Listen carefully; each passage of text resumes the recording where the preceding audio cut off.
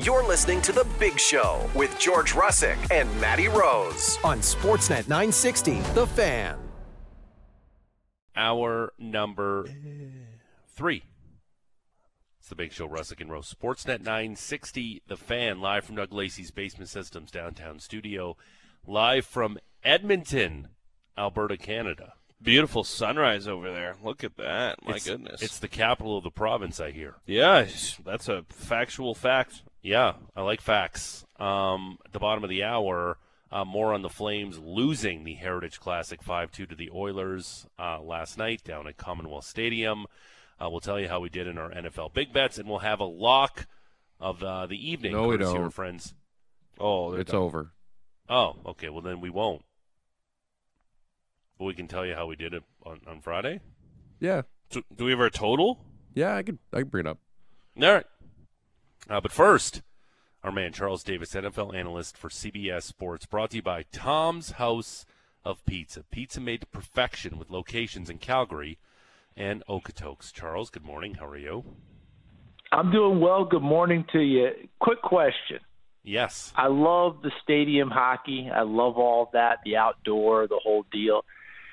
Are they doing it earlier in the season than it used to be with the heritage and everything else? It feels like it's early, and I know in this one, the temperature was much higher than the last time they did it, right? You were at negative the last time. I think it was like 37 degrees when they dropped the puck for this one. But I'm just wondering, it feels like it's earlier because I used to remember New Year's Day kind of was the day, right? Yeah. New Year's Day, bam, we're going to have, outdoor hockey, stadium hockey, the whole deal.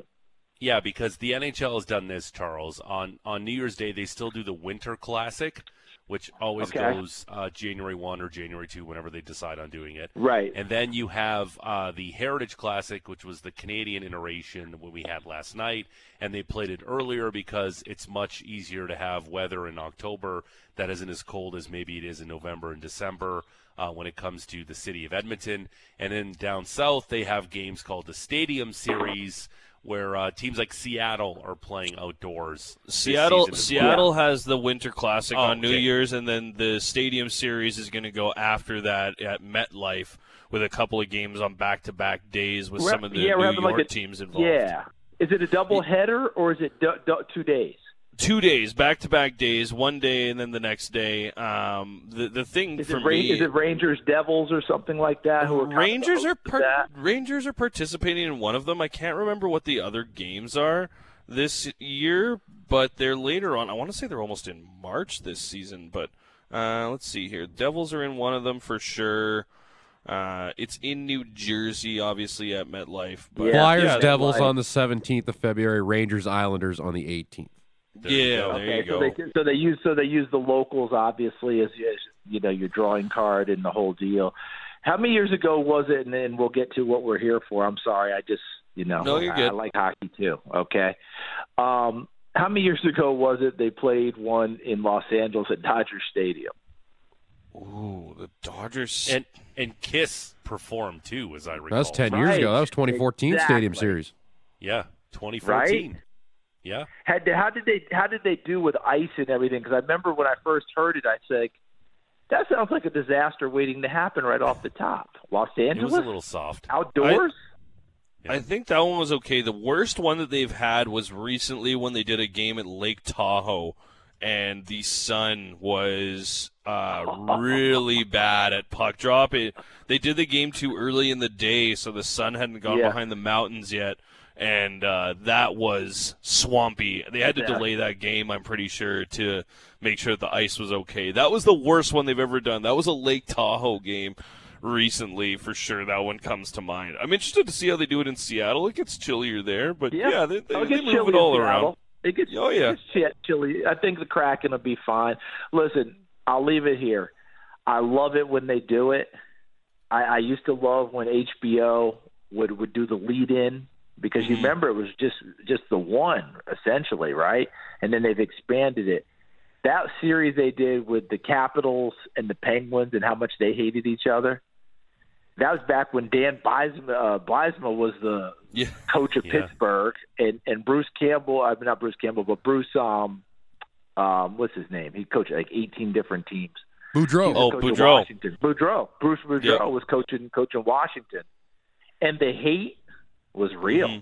They hated each other. And that one actually got delayed. You remember it was a weather – they had a weather thing. They were supposed to play that afternoon. They ended up having to move it to night. And it was but the lead-in, Liev Schreiber, like he does Hard Knocks, was the voice. Yeah. And they did like a 4-part series before they played. And I used to love those, but now they play so often that that's really not the case. But I'm not going to lie. We all need to meet up. I need to come hang with you guys, and we need to go to one of these. And I love the sweaters. I always can't wait to see what they're going to wear because they, as a heritage, they usually go to a throwback and kind of the roots of the whole thing. And I kind of like what the guys were wearing yesterday. You know what? I actually felt with the lead up to these games that they kind of have a bit of an NFL feel because you do the whole media day leading up to it. Like, do you kind of get the same sense? You get the whole documentary. There's way more media. There's way more people. There's way more eyeballs. It's a spectacle like an NFL game, I find. I love that. I love that comparison. And what I would love to know is to be embedded with these teams that are playing in them, right? And they get all this lead up, like, as you said, like it's an NFL game. You have the pressers, right? You have the lead up. You have the documentaries. All of us media people are swooped in for this game because it's a big, big deal. But they play 80. Yeah. How do you handle all of that and not let that affect you for the next 5 games or so, right? The lead in, because you're playing games leading into it. Right. And then you're playing games immediately after. How do the best teams navigate all that when that one game is the big deal in the midst of all that? Yeah, it's definitely a bit of a letdown. Charles, Maddie and I went out after the game last night, and I had this little tidbit that I shared with Maddie that I want to ask you about. We saw that just terrible injury to Kirk Cousins yesterday, tearing his Achilles. It's just no good. The Vikings, big win yesterday, big win against the San Francisco 49ers, looking like they're turning their season around. I got a hot take for you. If I'm the Vikings, especially with Kirk Cousins now, he's a free agent in the offseason. If I'm the Vikings, am I calling the Cardinals for Kyler Murray? I don't see why you wouldn't make that phone call and see what's available. And see what it's going to cost, what it looks like. I have no idea where the Vikings are salary cap-wise, et cetera. The other question we have to ask ourselves, because I like where you're going with this, okay? So understand what I'm saying is that would be very intriguing to me, okay? But let's do this now real quick. Kwesi Mensah-Adolfo, the GM of Minnesota. Kevin O'Connell, head coach of Minnesota. How they are trying to construct this team, what they want to accomplish and how they run offense, et cetera, et cetera. Would that be the match that you want and desire? Would Kevin O'Connell want to change things and have the ability to change to accommodate Kyler and his salary and your salary cap structure? And is that the edge that you might need in that division? Because Detroit looks like the team you're going to have to deal with for the next few years. Right. That's what it all comes down to. All those questions have to be answered. But just for us and having fun and in examining it, that's a very intriguing proposition because now you introduce Kyler Murray into the NFC North and ask those defense coordinators how much fun it'd be to try and chase him around and deal with Minnesota. Because if he runs around and keeps a play alive, Justin Jefferson, Jordan Addison, KJ Osborne are having extra opportunities to find themselves free downfield. That's not something the defense coordinator wants to deal with. Right. I like where you're going on this. Bengals have, with another victory over the weekend after their slow start, they're able to go in and beat San Fran. Showing from the defense, that's what I wanted to ask you about. Was this an instance where Brock Purdy's starting to look mortal by the week, or was this an instance where the Bengals defense showed out? Much more on the Bengals side. Obviously, Brock is showing he's mortal, but I become mortal when Deebo Samuel doesn't play. I become mortal when Christian McCaffrey's playing hurt. I'm not quite as good. When Trent Williams is trying to play at left tackle and he's playing hurt, all the things that any normal team has. This isn't, strictly to San Francisco. Everyone's got to deal with it. But you're not at your best when your best guys aren't out there with you. So, yeah, Brock's got a little bit of an issue there.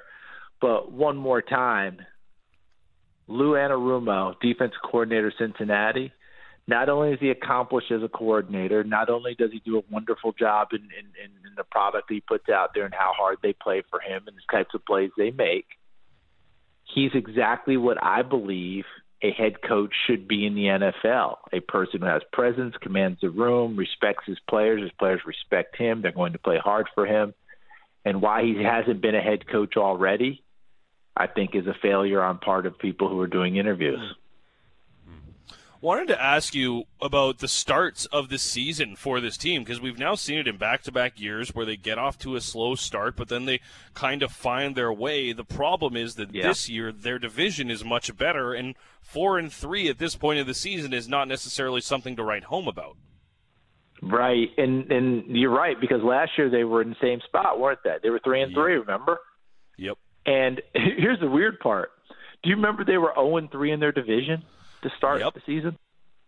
And I think they finished 3-3 and ended up winning the division and the whole deal. But you're right, Baltimore playing much better out of the gate this year. And truthfully, we could make a strong case that Baltimore should be undefeated. Mm-hmm. Oh, yeah. Mm-hmm. We really could. Look at their two losses, and you just ask yourself, did they lose those? Did someone beat them, or did they spit those back? I definitely lean much more that they spit those games back. No ifs. I actually saw one. I saw the one against Pittsburgh. And we actually were in the car yesterday leaving Pittsburgh, and someone said, you remember last time we left here? Did they really beat Baltimore that week? I mean, that's still where we were on that one, because that just was a weird day. But all that being said with Cincinnati, why? I think let's just make it simple. Joe Burrow is never healthy to start a season. He's not. Think about, look, if you just go back through his career, from the time he was drafted, the 1 year he was healthy, they didn't have training camp. They didn't have a great training camp. Why? Because it's COVID year. So he didn't have preseason games or anything. He was a rookie. Then every year since then, he's coming back from ACL. He's coming back from appendectomy. He's coming back from calf injury. His preseason has always been truncated. And I do think that affects that ball club, because it takes a while to find the footing. Did he not look like Joe Burrow totally yesterday? We saw the flashes a couple weeks ago at Arizona, right? We saw him carry it over against Seattle.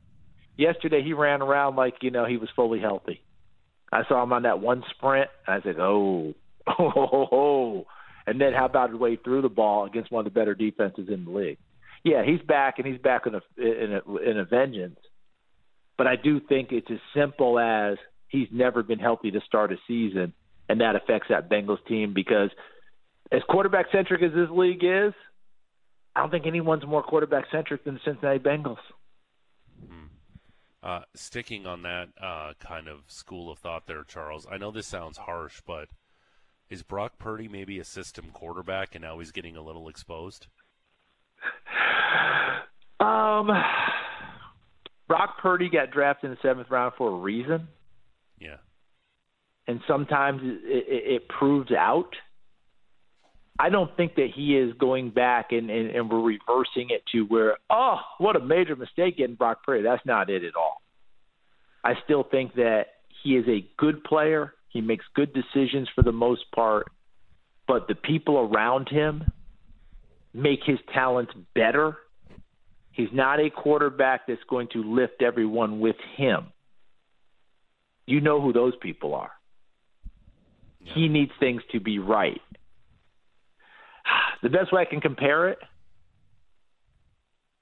Mac Jones in New England.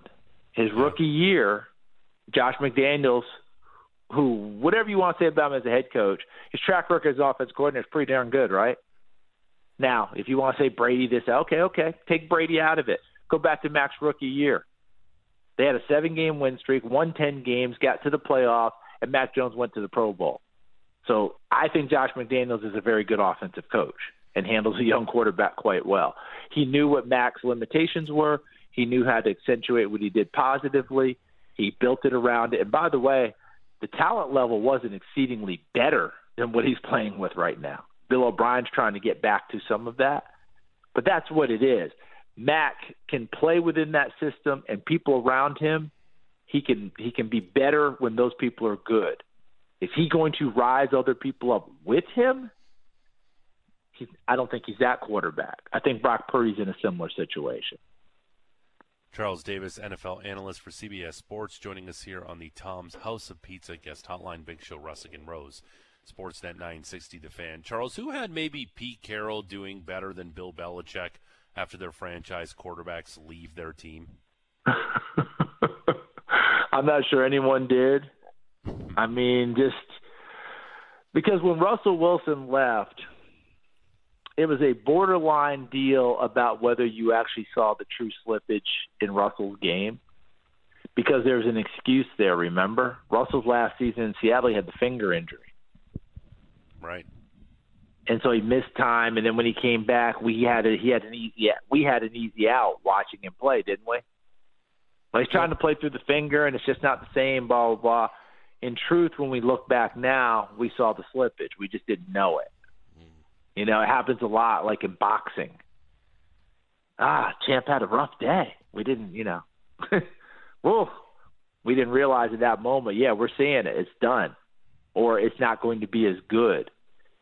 Yeah, I think that's been a major surprise, because we just figured they would both figure the whole thing out. Plus, when they got Mac Jones, as I said, they went 10-7 that year and went to the playoffs.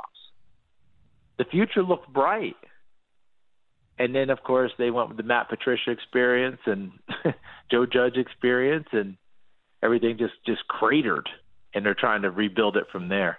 They've actually played better these last few weeks. I mean, they beat Buffalo. They played Miami. They were within a score of Miami late in the game yesterday before Miami got away from them again. They're playing better. They just have a talent gap, a real talent deficit, frankly. Jets and Giants were playing in the rain, playing in the slop, and we've got some sloppy numbers coming out of this game as well. 24 combined punts, the most since 88. The two teams went 4 for 34 on third down. And, of course, my favorite, Charles, the Giants finished with -9 passing yards. How? What did you make of this game? Just played in the slop. When you see a game like this, does it remind you of any games that you've ever called? Does anything come to mind? Yeah, but it'd be a lot of, college games I called for regional networks where two teams played that you couldn't find them on a map. Fair.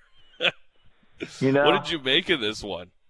If I gave you the coordinates, you'd still call me and go, still can't find them. Yeah. Latitude, longitude, I got nothing. Giants, Tyrod Taylor gets hurt, the rib injury. I hope he's going to be okay. He stayed overnight in the hospital. Boy, did he get whacked, huh? Every now and then you get that reminder, and we all have the friends, and I'm quite sure you do, tell me if I'm wrong, that lament to you guys, in the NFL with all these rules, they don't hit like they used to, and they ought to just, put flags on these quarterbacks, and it's just not the same. And then you see Tyrod get hit yesterday. That's not a reminder that they hit that league. I don't know what is. And then you get the Tommy DeVito experience, folks. Quick, where did Tommy DeVito go to college? Hofstra. By the way, you got two options. So I'm going to give you one. Either one, I'm going to give you the win. There we go. I'm winning. He's a journalism boy. He's a Syracuse guy. There you go. And nice, Patrick. Well done for the bonus. Where did he finish? Illinois. Oh, ding, ding, ding, ding, ding, ding, ding. My man. He knows his college ball for sure. He knows his college ball. But, again, undrafted for a reason. And he runs in a touchdown. And Graham Gano's a very good kicker, folks. I know he's got a little bit of a knee issue that he's not speaking about. He won't use it as an excuse. But there's no excuse for missing that kick, and he knows it. And people are going to roast Brian Daboll. They're wrong. Brian Daboll's strategy to me was spot on. You milk down that clock. You kick a chip shot field goal. There's 24 seconds on the clock. I don't know what he's going to do with his special teams with Thomas McGahee, but he may very well put the ball in play so that they have to make a decision about whether they want to run off time or not rather than kicking it out of the end zone. But bottom line is, even if you kick it out of the end zone, they got to go 65 yards or whatever it is, 75 yards to try and beat you, right? I like the move. Who knew that he was going to miss a chip shot field goal, right? That's what happens. That's the human side of this thing. So I saw where someone was coming for Daboll, and I was like, boy, you're wrong.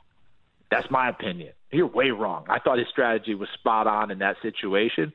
Because, by the way, 4th and 1 with multiple second and third string linemen is not a guarantee. Mm-hmm. Okay? 4th and 1 is not a guarantee. So I liked it. But that was ugly. And how crazy was it that in overtime, Zach Wilson completes 2 pretty good passes. Yeah. And now he's the king of New York. Who knew? How the tables turn. I got to ask you about the Jags. You were watching the Jags and the Steelers in Pittsburgh yesterday. Jacksonville now at the top of their division. It's 6-2. They're 3 wins ahead of anybody else, and at this point their division to lose. Yeah. How about this year for Travis Etienne? Another big touchdown. This one he gets through the air. Yeah, and the thing is, I actually asked him because his rookie year there were a lot of reports out of Jacksonville that he was doing a lot of slot receiver stuff. And the more I read it, the more I was like, are they trying to make him a slot receiver? And I remember going, that's dumb. He's a running back. Throw it to him, but don't make him a slot receiver. So I asked him point blank this week, and he said, no, they weren't trying to make me a slot receiver. He said, it's easy to pile on the previous staff. I get it. But they weren't. They just wanted me to run drills there. So it was extra dimension to our game and my game. And you saw that come into play yesterday because that was a wide receiver route he ran. That wasn't a swing out of the backfield, right? It wasn't even a slot. He was all the way out wide and outside the numbers. And it was a 2-deep coverage. Safety took a lousy angle, and Trevor Lawrence threw a perfect pass, and he caught it just like a receiver and took it in. He is their Christian McCaffrey, the way that they're utilizing him and how they're playing. And the Jags are legit, and I'll leave it at this. They will play you any style you want to play right now. I know it's weird for us to talk about team wearing teal, okay? But whatever style you want to play, they have the team capable of playing it. But I know this, their first impulse, if you don't make the choice and you allow them to choose, they will punch you dead in your face. That's who they are. Speaking of Doug Peterson's former team, Charles, the Eagles just continue to win, and I just feel like they haven't played their best football yet. No. Isn't that wild? Because we said this how many weeks in a row now? Yet how many weeks in a row do they come out with a win? Mm-hmm. I feel the same way you do. They have not played their best.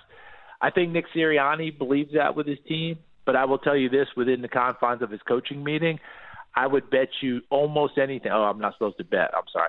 I would posit that he has said to his coaching staff, no, we haven't played our best games yet, but guys, we've got to get to that quicker. We got to get to that sooner because we can't keep saying that week 13, 14, 15, because you know what will be? A quick out in the playoffs.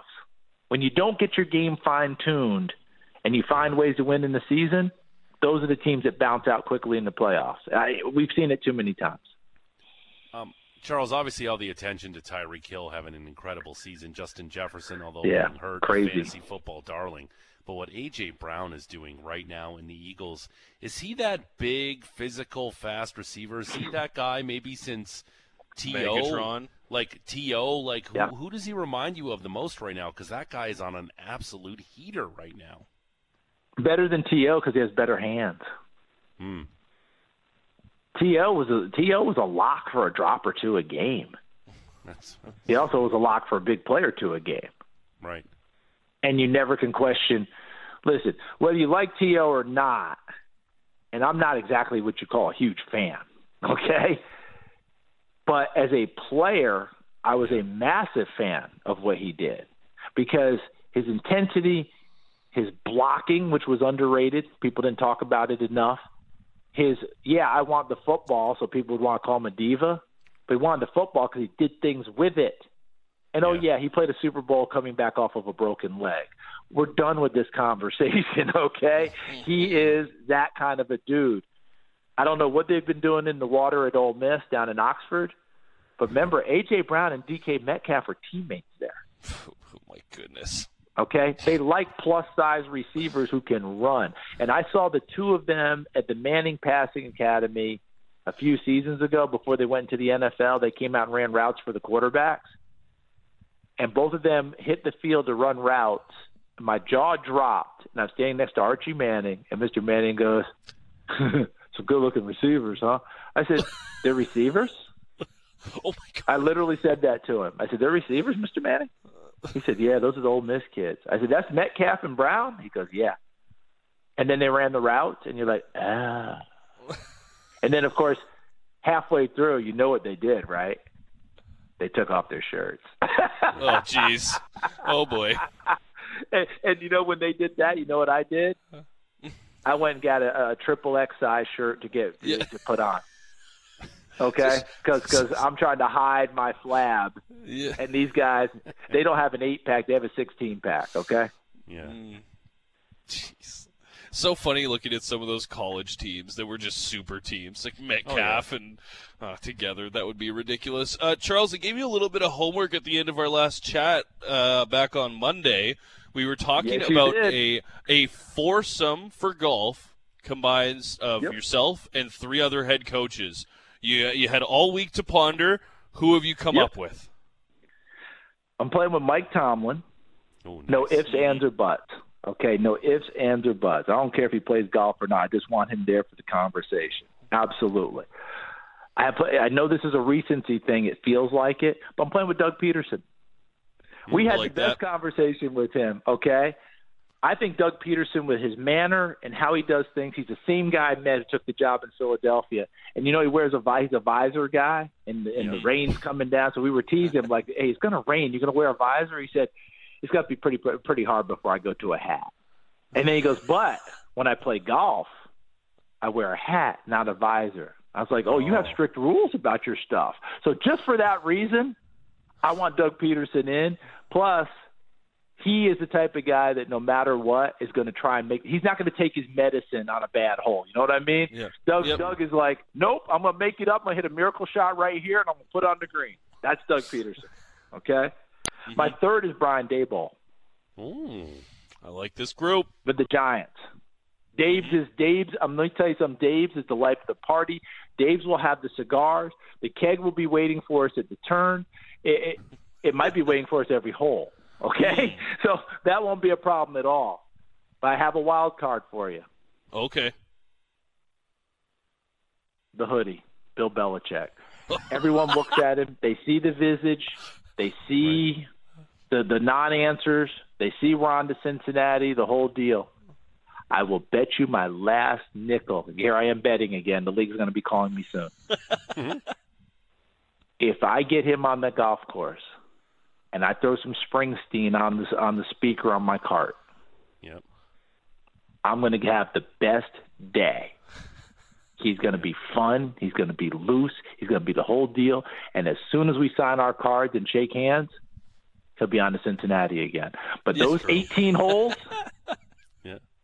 are going to be spectacular. And the reason I say that with confidence is I've talked with enough people who say, hey, you get in there and you have an evening with him and it's just you guys, it's the most fun you've had in a long, long time. So, yes, I'm bringing Belichick in. So I will just drive the cart and watch the 4 of them go and just be an observer, because you can't play 5 at good clubs. It doesn't work, okay? If you want to play it at your Muni track, you might get away with it. But when you're going to a legit place where you got to wear a collared shirt and the proper shorts and the whole deal, only 4 can play. Charles, I'm not going to lie. I was hoping you were going to mention Dan Campbell in this foursome. Dan's such a given that I just took him out of the play. I really did. It was too easy. Because here's the thing. You know where I'm hanging out with Dan? The 19th hole. Yep. Yeah, that's true. Yeah. Dan's sitting there waiting for us. Yeah. He's coming in from doing blasting his back and buys and the whole deal, and and he's like, hey, last time I played golf, when I swung the club, it snapped in my hand. So the heck with it. Hey, who wants a beer? Yeah, he's already beat every patron at pool in the bar. Yeah, that sounds right. hey, who wants to play some darts? You know? Yeah. Just bullseyes all day. Yeah, no chance. And by the way, he's probably winding up and throwing it like a Nolan Ryan heater at the dartboard. You know, he's not doing that little precise aiming and pitching. He's like, hey, you might want to stand back. I'm gonna let this one go. But Dan at the 19th hole with a good meal, I do envision when it's over, a lot of cigar smoke. I know it's not, the proper way. And by the way, I hate smoke. But for that one, I will throw on a gas mask and hang. Trust me. Charles Davis, always terrific stuff. NFL on CBS. Charles, we'll I talk to you next love week. that. Dan Campbell, the 19th hole, ladies and gentlemen. No, for sure. Charles, you're the best. We'll talk to you next week. Thanks for this, sir. I look forward to it. Thanks a lot, guys. Thanks for indulging me on the hockey talk. I appreciate you. No problem. Always a pleasure. There he is, Charles Davis, on the Tom's House of Pizza guest line. Pizza made to perfection with locations in Calgary and Okotoks. It's the hangover edition of the Heritage Classic. Big Show live from Edmonton right now, Sportsnet 960 The Fan. We'll talk about the 5-2 loss straight ahead. We'll tell you how we did in our big bets, and we'll wrap up our locks that were on Friday, too. We'll do that next. It's the Big Show. Russick and Rose, Sportsnet 960 The Fan. Live from Doug Lacey's Basement Systems downtown studio, it's the Big Show, Russick and Rose. Sportsnet 960 The Fan. We're live in Edmonton for a few more minutes. We're back at the friendly confines of the downtown studio in beautiful Calgary, Alberta, Canada tomorrow. We just talked to Charles Davis. Let's put a pretty little bow on our NFL Big Bets, brought to you by Sports Select. Prove your sports IQ and claim the title with Sports Select Pools. Make your picks at sportselect.com. Must be 18 plus. Please play responsibly. The boys had a good week. Back in the green. Patrick? Last week we were collectively very good sub week. 500. Boys back in the black. What do we got, Patrick? Oh, we got here. Well, George and Maddie, you both went 5-1 yesterday. Woo. Yes, sir. Yeah. Smoking hot. Maddie, your loss was the under in the Browns Seahawks, and George, your loss was the over in the Sunday Nighter. Was close. Yeah, I went 3-2-1. Okay. Yeah. We're all above the Mendoza line, or I'm right at that. I'm right at the Mendoza line. Me and George, we're both at 500. Maddie's 29-17-2. I'm 23-23-2, and you're 24-24. Okay, 12 games above 500. it's pretty He's good. running away with it. Well, there's still lots of season left. He's got to go here. 0-6 over the next 2 weeks for anyone to catch him. Well, and we picked to the Super Bowl anyway. Yeah, right? we're going all the way up to Okay, yeah, OSB. that's all right. Lots of time left in the season, Rose. Lots of time. For me to get an even larger lead. All right, just keep your pants on. 29-17-2, George. Flames. 29-17-2, Okay, George. thank you. Yeah, That's just good. wanted to make sure you All had right, that. yeah, thank you. 29-17-2. All right. 12 game was above 500. That's pretty good. Flames lose the Heritage Classic 5-2 in Edmonton last night at Commonwealth Stadium. There's a number I wanted to talk to you about when it comes to this game, and it's kind of eye-popping. What number is that, George? Obviously, the Flames lost their 5th game in a row, but it's an ice time number. Okay. Who led the Flames in ice time yesterday? Without looking. Was it a forward? Without looking.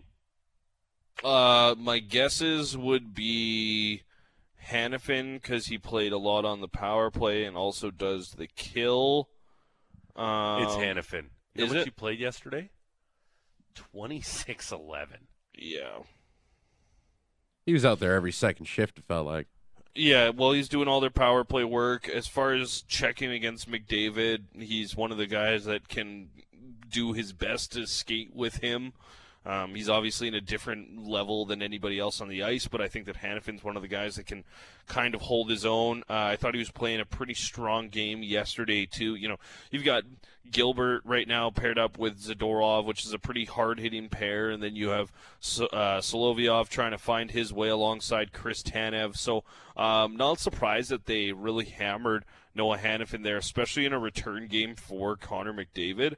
McDavid finished skating 23-26, so he was right back as usual. Not surprised that Hannafin's up there. It's way high compared to, I think, a lot of his numbers would be this season. But just given where the team has been for the last little bit, and those 2 4-on-3 or 5-on-3 power plays in the first, where he played almost the entirety of both of them, right? I'm not surprised his ice time got way up there. Here's another, obviously not a surprise here too. Elias Lindholm playing 21:47 yesterday, but here's one that caught my eye again, based on those 2 5-on-3s in the first period, where essentially the Flames had that 2-man advantage for almost the full 2 minutes. Jonathan Huberdeau played just 16:01 yesterday. And furthermore, 4:30 on the power play, so he did have quite a bit. Matt Coronado played over a minute more than Jonathan Huberdeau yesterday. Matt Coronado played 45 seconds more on the power play yesterday as well, almost 50 seconds more. Jonathan Huberdeau was seemingly moved to second unit power play. Like, there were times that even after a TV timeout to a power play, the Flames were going with the Backlund and power play unit rather than going with the Huberdeau power play unit. And I'm not overly shocked. They've been able to create and move the puck around pretty well, almost better than the Kadri-Huberdeau unit has been able to do. That being said, one of the things that Ryan Huska did talk about going into the year was he wanted his star players to play more. That's one thing that we've heard from Jason Bukala talking about Huberdeau and about Weegar. These are guys that thrive when they have more ice time and more opportunities to get out there. Mm-hmm. For Huberdeau, 16:01, it's probably a little shy of where you'd like him to be. Like, Dryden Hunt skated 17 minutes yesterday. This is a guy who we've talked about. He's elevated in the lineup, and he's not playing bad in those spots. But if you're in a situation where you want to have Dryden Hunt on the ice more than Jonathan Huberdeau, you're going to have a problem scoring goals. That's just a fact, and we're seeing that. Yeah. Again, just watching this team just struggle so much offensively. Some of it has to just be confidence or just lack thereof. I think that there's very little. It's hard to feel good about your game when, you know, they had the 5-goal outburst against the Jets to start the season. But apart from that, they've struggled to have instances where, you know, they're really filling the net with the puck. And we talked about it before the game. Like, this is an Edmonton team that was reverting back to an old defensive system for this contest in the Heritage Classic. And they didn't skip a beat. They looked great. They were very strong as far as defending the Flames. So thought it would be an opportunity for Calgary to get a little bit more offense, especially just given how things have gone defensively and between the pipes for the Oilers this year. But Stuart Skinner was good when he needed to be, and for the most part, the Flames were kept on the perimeter and really couldn't get things to the crease. You know, they did score the rebound goal for Greer. They get the deflection from Kadri. But apart from those moments, I think there was just a lot of times where you would have liked to see a lot more from some of the guys in the throughout the course of that game. The power play is something that is becoming a storyline right now. The Devils lead the NHL. They're operating at a 42.4% clip, which is just absolutely absurd. I think 2 more goals yesterday. They're now at 14 power play goals on the season. I don't know how many the Flames have if you have it pulled up there, but It feels like it's got to be like 3 or 4 times as many as the Flames have. The Flames power play goals this season, I'm looking, they're 20th right now. They got 2. Yeah. 1 for our last 17 as well. 1 for the last 17. Yeah. Oof. Yeah, that's no good if you're the Calgary Flames. 20th. There goes my take so far this season. I said they're not in the top 12. They're not going to make the playoffs. And right now, 20th just isn't good enough. Well, it's a team that doesn't really score 5-on-5. So if you're not taking advantage of your opportunities with the extra man, you're going to get yourself in trouble. Now, it's not necessarily the day, I think, to necessarily rip on the power play. They were 33% yesterday. They go for 2 for 6. They get the 1 goal. They go 1 for no, I lied. 2 for 6. But it's how it looked on the 5-on-3, which was frustrating.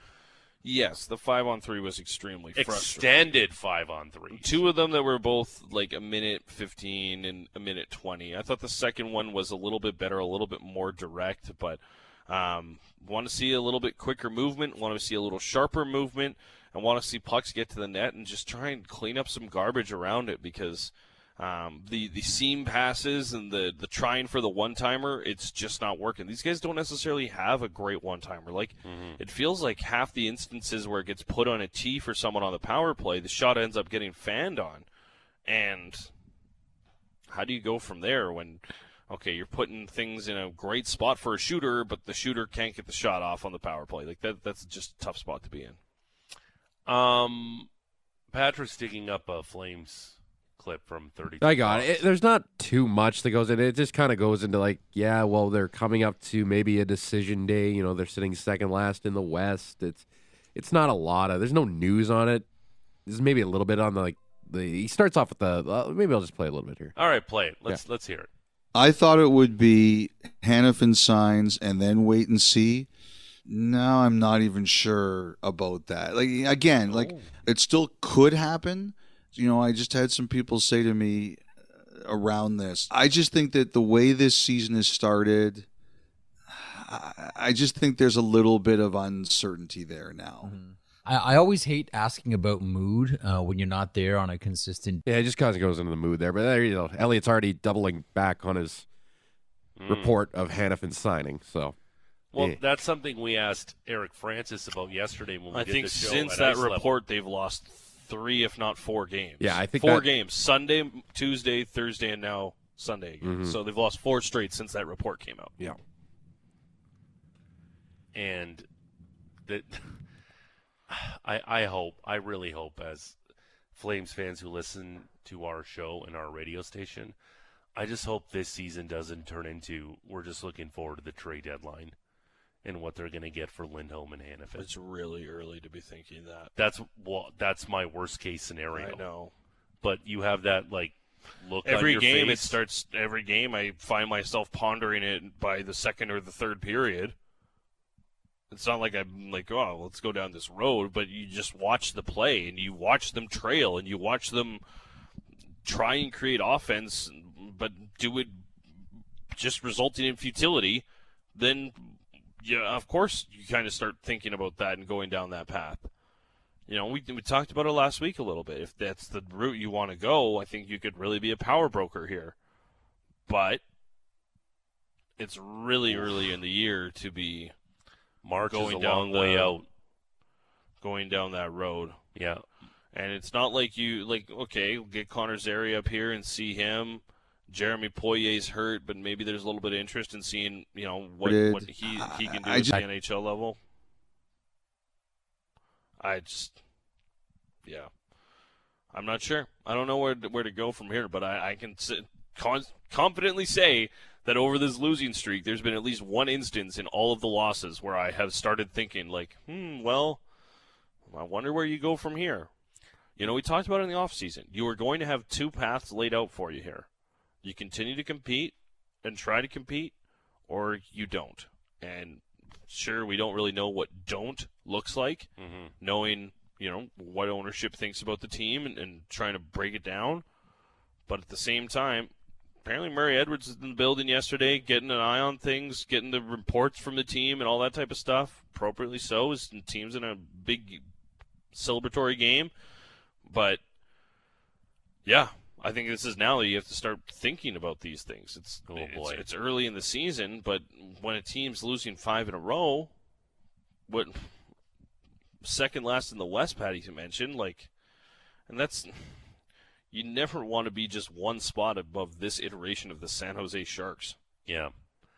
You just hope 9 goals in 9 games for the Sharks. Oh, my goodness. You just hope the game against the Blues was the low point so far of this season, because at least there was a little more effort put forth yesterday. But, again, tough game against the Stars on Wednesday night. It just doesn't get easier. No, it's not going to get easier. It's the NHL. There is no easy games. This is parity in the NHL. This is what I love about the league.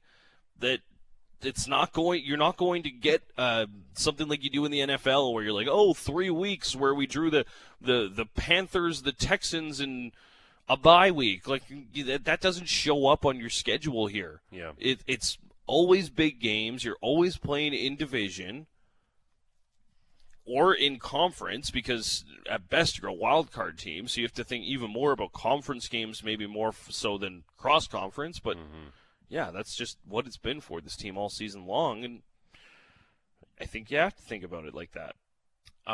Flames off until Wednesday night. That's it for us from Edmonton. Before we say goodbye, Patrick, what did we do on Friday for our locks of the weekend? Let me just bring that in here. I got to log in. I believe I was 1-1. I had Corey Seager over total bases, hit that dramatic home run. I had but I had the Rangers on the money line, so I went 1-1. I think I went 1-1 as well. Yeah, Georgie, you went 1-1. Matt, yeah. What was your second one, buddy? I had the blocks for Scotty and OG. I think only Scotty got it. Scotty only had the blocks. Or OG only had the blocks. He had 2. Yeah. Okay. I went 1-1. And GVP went 0-2. Yes. Okay. Final standings. We didn't all pick the same amount of locks, but Matt was over 500, 10-8. GVP was 6-12. I was 4-12. George, you were 3-12. Okay. Woof. It's tough to go 3-12. Just like 12-3. What do you got coming up on Mucho Big Show? We got Peter Galindo, a soccer contributor for Sportsnet.ca and the Northern Football Podcast. He was in Hamilton there for the final, the CPL final. He's going to get a bow on that. Talk MLS playoffs, Canadian national team's got a couple big games against Jamaica next month as well. So big time in footy around this country. That's it for us. Again, shout out to our friends at Tuxedo Social Sports for the show yesterday here in Edmonton at the Heritage Classic. Maddie and I got to get the hell out of Dodge and drive back to Calgary. We'll talk to you tomorrow. Have a terrific day. Bye. Sit, Ubu, sit. Good dog.